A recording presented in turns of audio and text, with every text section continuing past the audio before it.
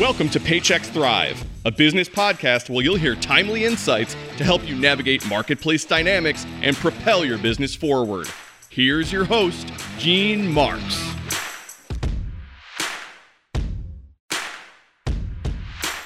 Hey everybody, it's Gene Marks again, and thanks so much for making it back to another episode of the Paychex podcast Thrive. I'm so happy that you are here. Diego Munoz, thank you so much for joining me. Diego covers labor for Bloomberg Industry Group. And this conversation is going to be all about labor and what's going on in Washington, and a little bit what's going on around the country that could impact your business. I don't want to say Diego he's not a policymaker, he's not a politician. He covers this for a living. I've been very, very curious. I follow him. I'm a fan of his work, and I think it's very important to hear what some of his insights are and some of the things that are going on in Washington, as they will be impacting our businesses. So first of all, Diego, thank you very much for joining me. Thanks for having me, Gene. I am glad you're here. You're based in Washington. You write for Bloomberg. Tell me a little bit about yourself and how you came to be writing for Bloomberg. Sure. So I was at Bloomberg News last summer covering Capitol Hill. Before that, I was in New York working for WNYC, the NPR affiliate there. And I came to DC because I always wanted to cover Congress, and was working at Bloomberg News covering kind of general assignment on Capitol Hill. Back then, it was a lot on the Inflation Reduction Act and kind of the whole drama surrounding Joe Manchin and Kyrsten Sinema.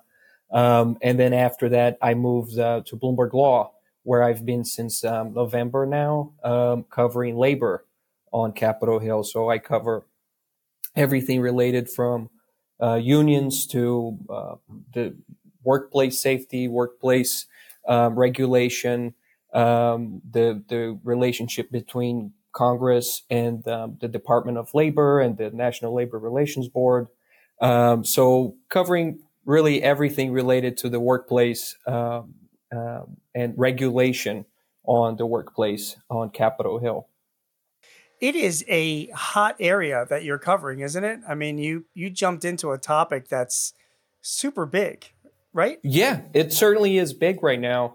We have a lot of new rules coming out of the Department of Labor and the National Labor Relations Board, the NLRB, to make it short.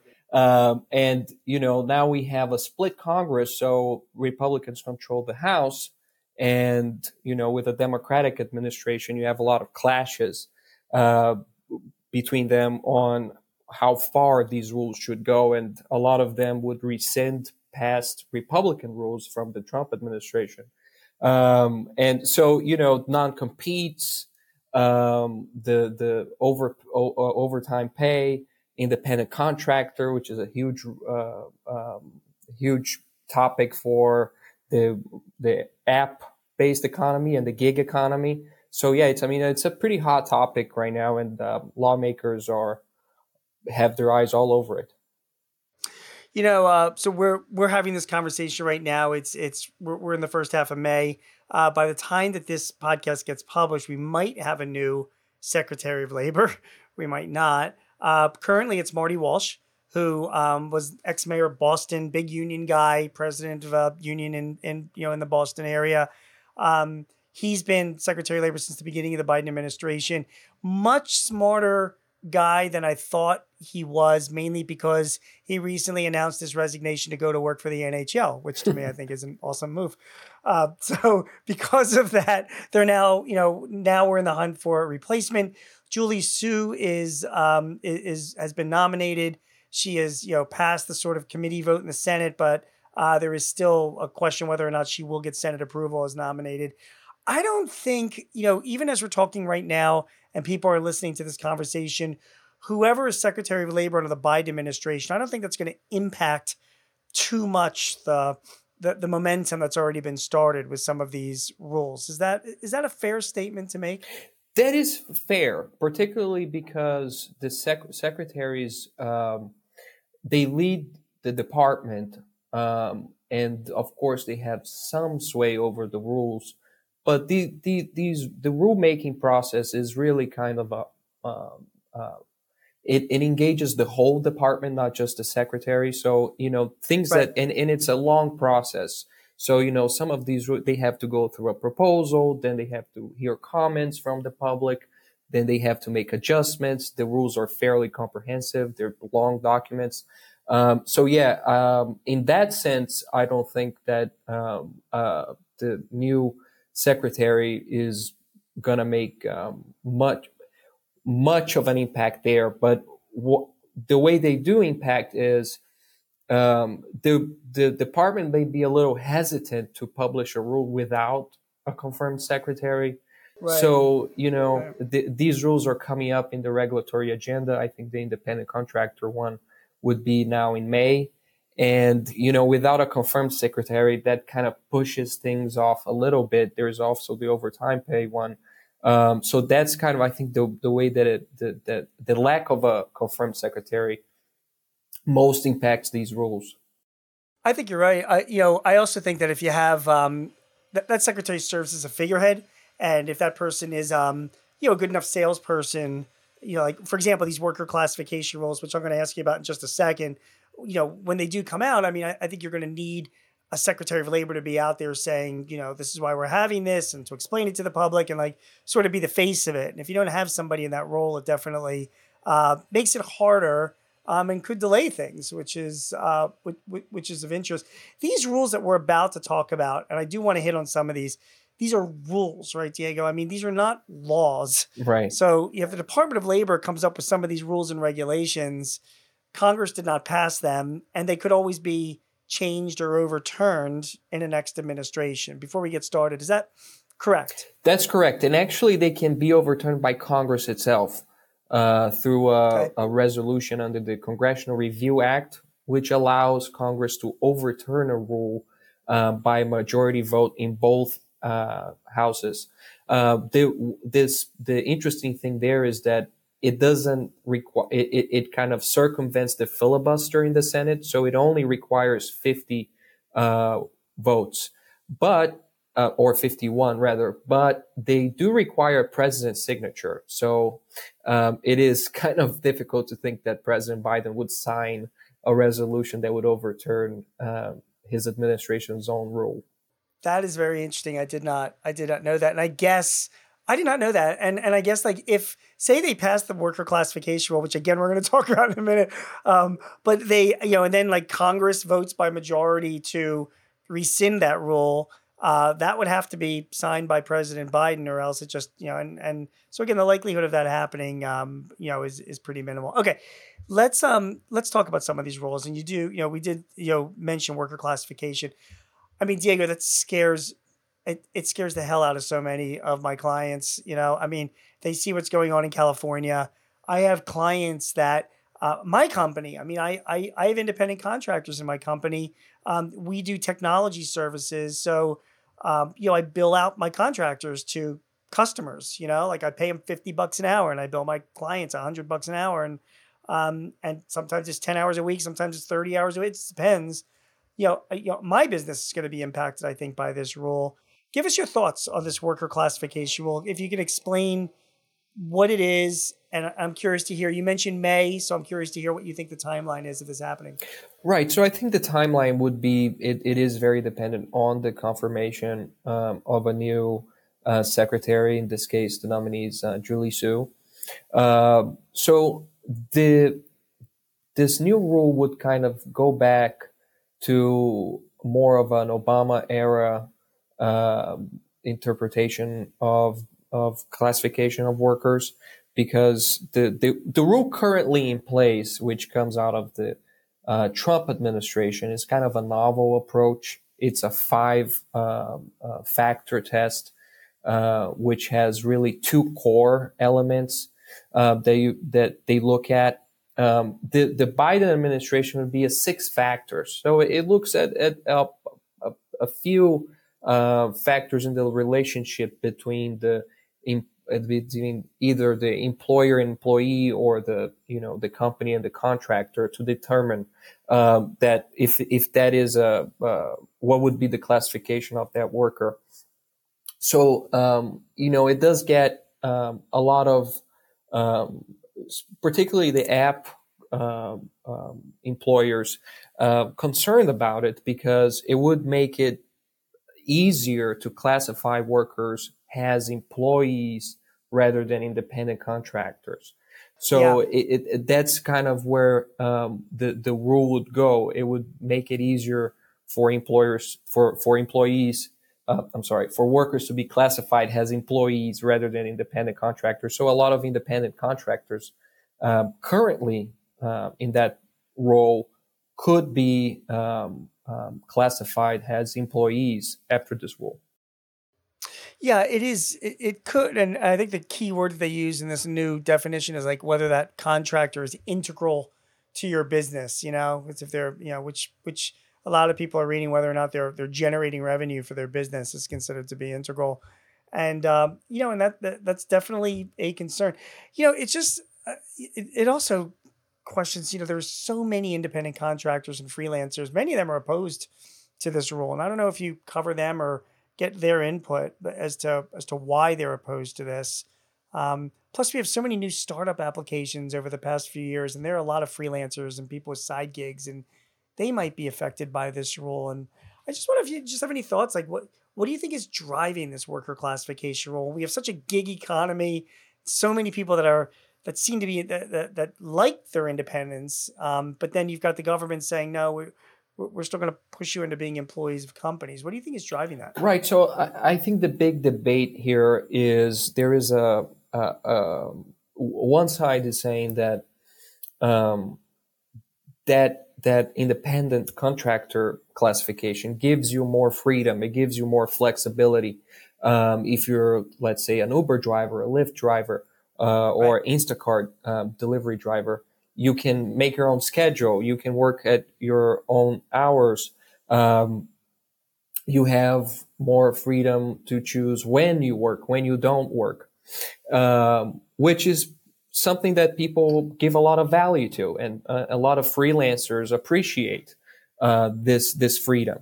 The other side says that, well, a lot of employers take advantage of the standard that we have now to misclassify workers. So when they're really employees, the employers are treating them as independent contractors and not giving them overtime pay or not letting them collectively bargain if they want to make a union.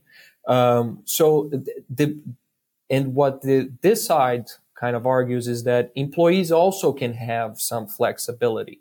But then the other side says, well, not as much flexibility as you would have as a freelancer or as a, somebody that works with the apps. So, it's kind of it's an effort from Democrats and the administration to really come down on what they call misclassification, when employers intentionally classify their workers as independent contractors when they really are employees. And the other side is saying, well, and Republicans and a lot of business groups and freelance associations are saying, we want our flexibility and we don't want to be employees. We prefer to be freelancers. Senator Bill Cassidy, for example, who is the top Republican in the Help Committee in the Senate, which is the Labor Committee, said that he gave an anecdote that he met a driver, I think, for one of these apps that said he was making, I think, $500 a day. Don't quote me on the amount, but it was kind of a high amount. Yeah. And he said, wow, you're making that much money. And they said, well, that's great. And that was in a hearing over some of these issues. And Sean O'Brien, who is the president of the Teamsters Union, said, well, they may be making $500, but they don't have health insurance and they don't have vacation days. So you see there, that's kind of, to me, kind of a good example of the clash here between Republicans and Democrats over the issue. Yeah, that's a very, very good example and a really good summary of what is going on. If you're talking to business owners, when I talk to my clients and they're like, well, what should we be doing? And of course I give the standard, speech of, making sure you've got your documentation in order, and reviewing your independent contractors with a labor attorney or with an accountant or your payroll service or whatever to see if if they're classified the right way. But at the same time, though, I mean, I'm expecting lots of lawsuits, which could delay this implementation. Is that, am I wrong to be thinking that, or do you expect the same thing, Diego? No, I expect the same thing. I mean, that usually happens with rulemaking. So that's why it's kind of a pretty long process, because even after they publish the rule and after they start enforcing the rule, business groups, in this case, will likely sue. Yep. And this will go to court, to the courts, and the courts will probably have the final say on the rule unless there is a change of administration in 2024, which could also rescind the rule. So yeah, but certainly this will go to the courts.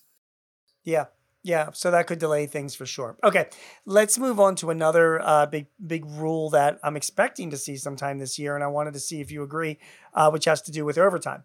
Now the Obama administration revisited this when there was an Obama administration, and they tried to increase the the upper level of wages that could be paid so that the people could be entitled to overtime. So just for you guys listening, I know these numbers because I recently wrote about this. So anybody that's generally a salaried employee, not supervising anybody, meets certain requirements of what their title is and what their role is. If they're being paid right now more than $35,568 a year, and I did that math, then they're not entitled to any overtime, right? They could work 41 hours a week or 60 hours a week. They don't get overtime.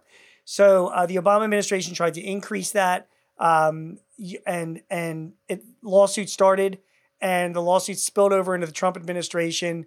So therefore, the lawsuits never got pursued. So we're still at that same level now. My understanding is that the Department of Labor is coming back to this, and I wanted you to see what your understanding is as well.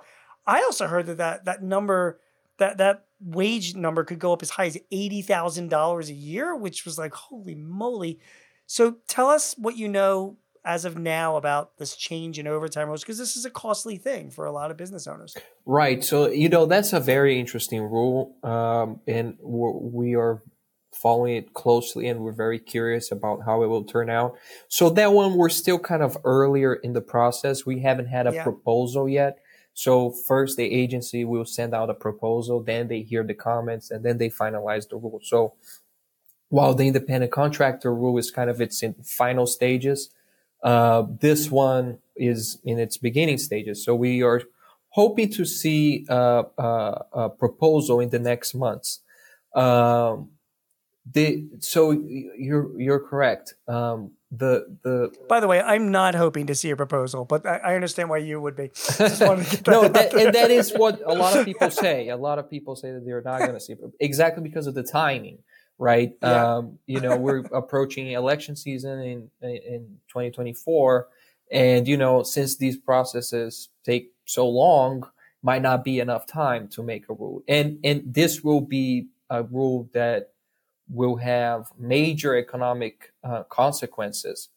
So the 80,000 number that you mentioned, so that's a Democratic proposal that just came out maybe last month. It's spearheaded by Senator Sherrod Brown and Congressman Mark Takano in the House.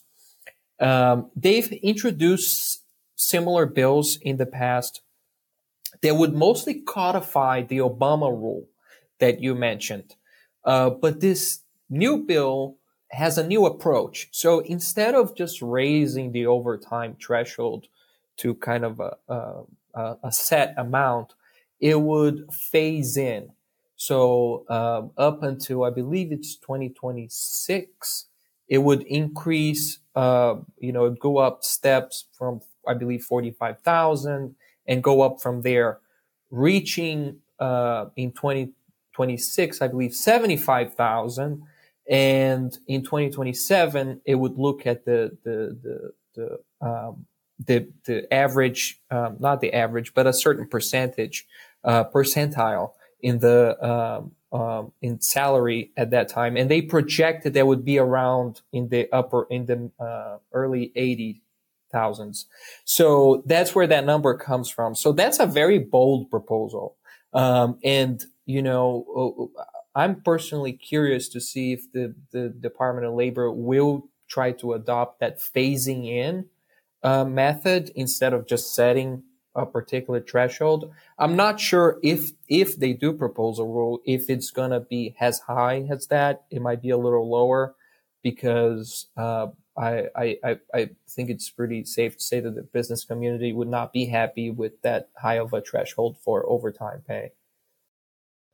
I never understood with all these rules why they don't just, they just index them and then that's it, So they come out with whatever the number is and then they just say, okay, every year it's going to be, reviewed again and indexed on inflation or other factors. And that way we have to keep going back to it again and again and again to, up it. Speaking of indexing, we're jumping around here, but I again, for purposes of time, tell me your thoughts on minimum wage, Diego. I mean, and just background there. So we're at $7.25 an hour. About half the states in the country are still at $7.25. My state in Pennsylvania is $7.25 an hour.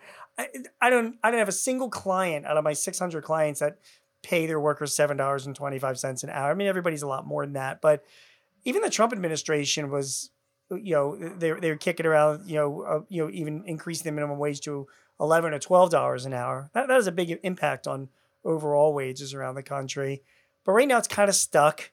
A lot of the states and the cities are just picking up the ball on their own and doing their own minimum wage. It's turned into a local issue. Do you think that a national minimum wage increase will come back on the agenda, particularly as we head into an election year? And, there is some bipartisan support for it, and it is an election year. What do you hear, or what do you think? Well, so interestingly enough, last week, Senator Bernie Sanders, who is the chair of the Help Committee, which I had mentioned, who has been a long-time advocate for raising the minimum wage, said in a press conference last week that the goal is no longer $15; it's now $17 of minimum wage. And he said that the committee that he chairs will mark up a bill, which markup is legislative language to kind of vote, the committee to vote on the bill and make amendments to it, make changes on June 14th, I believe. So it will take up this new kind of idea of a $17 minimum wage. Now, and by the way, not to interrupt you, but we just interviewed Scott Galloway on this podcast. He's a well-known economist, and by his numbers, if indexing it for economic growth and other factors, the actual minimum wage should be like $22. Yeah, I've heard him say that. Yeah, he really does believe in a higher minimum wage. So so there is a lot of consensus in the Democratic Party to raise that minimum wage, but it's not, I'm not sure they have enough votes. So in 2021, Democrats in their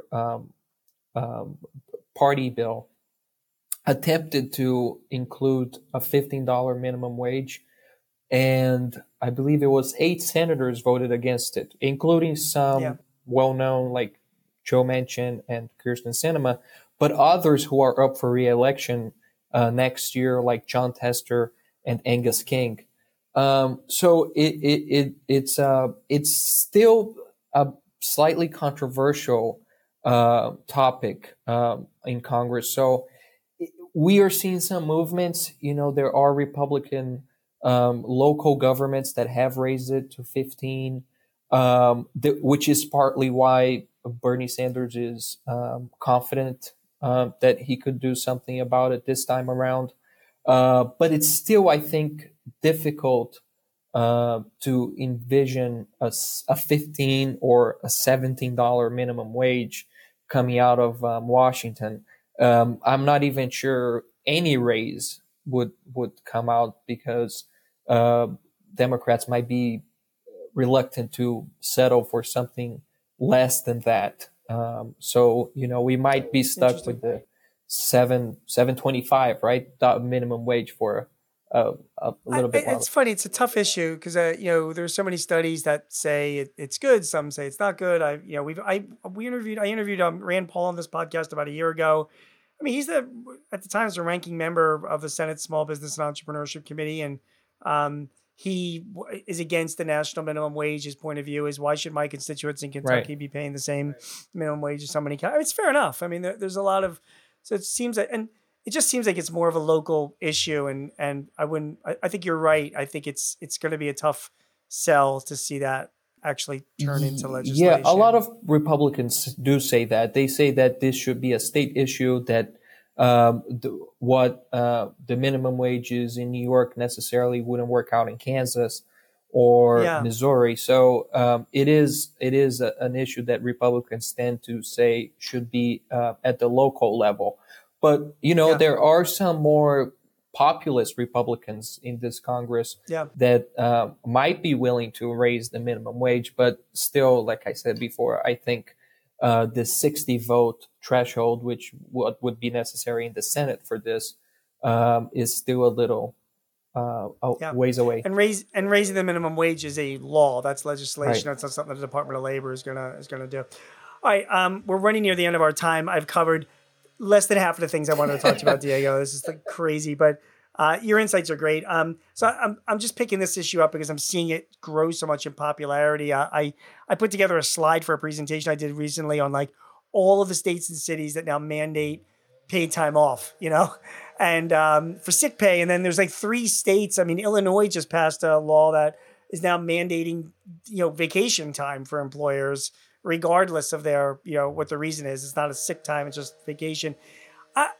Because you cover the Department of Labor, do you hear any movement or any discussion about making that a national thing? Could we see the next Secretary of Labor, move forward with a national type of mandated vacation rules similar to minimum wage, similar to the overtime rules, or do you think that it's too premature for that? Well, I think so. I believe a national standard for paid leave would have to be something out of Congress. So I don't think the department would be able to act on this. Now, it's interesting, this is something that kind of has gone back and forth throughout the years.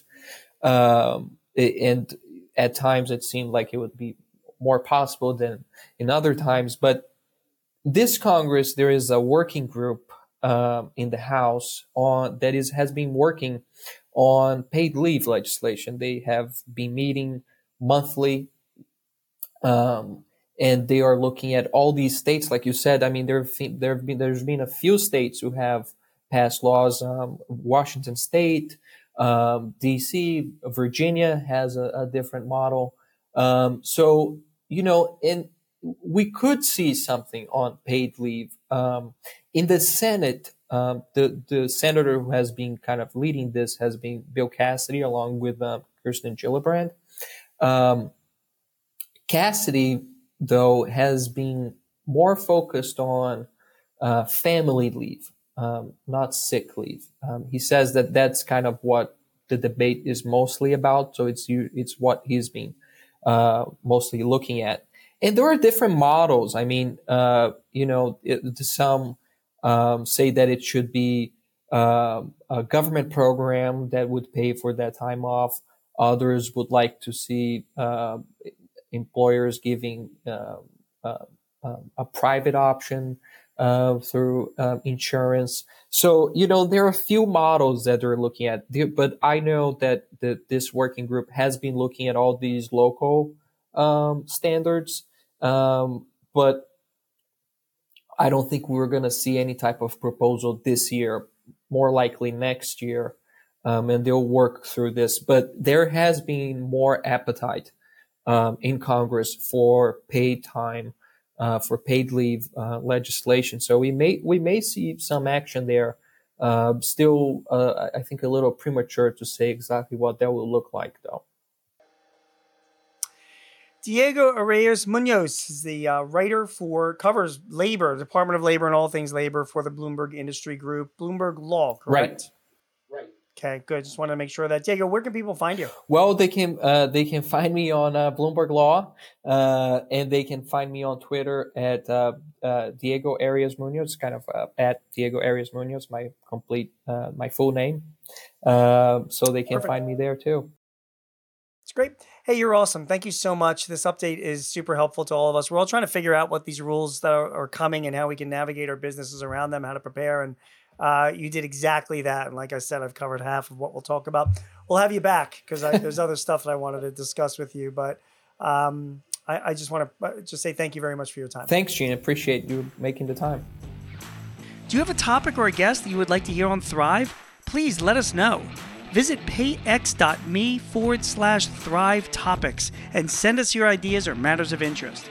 Also, if your business is looking to simplify your HR, payroll, benefits, or insurance services, see how Paychex can help. Visit the resource hub at paychex.com/works. That's WORX. Paychex can help manage those complexities while you focus on all the ways you want your business to thrive. I'm your host, Gene Marks, and thanks for joining us. Till next time, take care. This podcast is property of Paychex Incorporated, 2023. All rights reserved.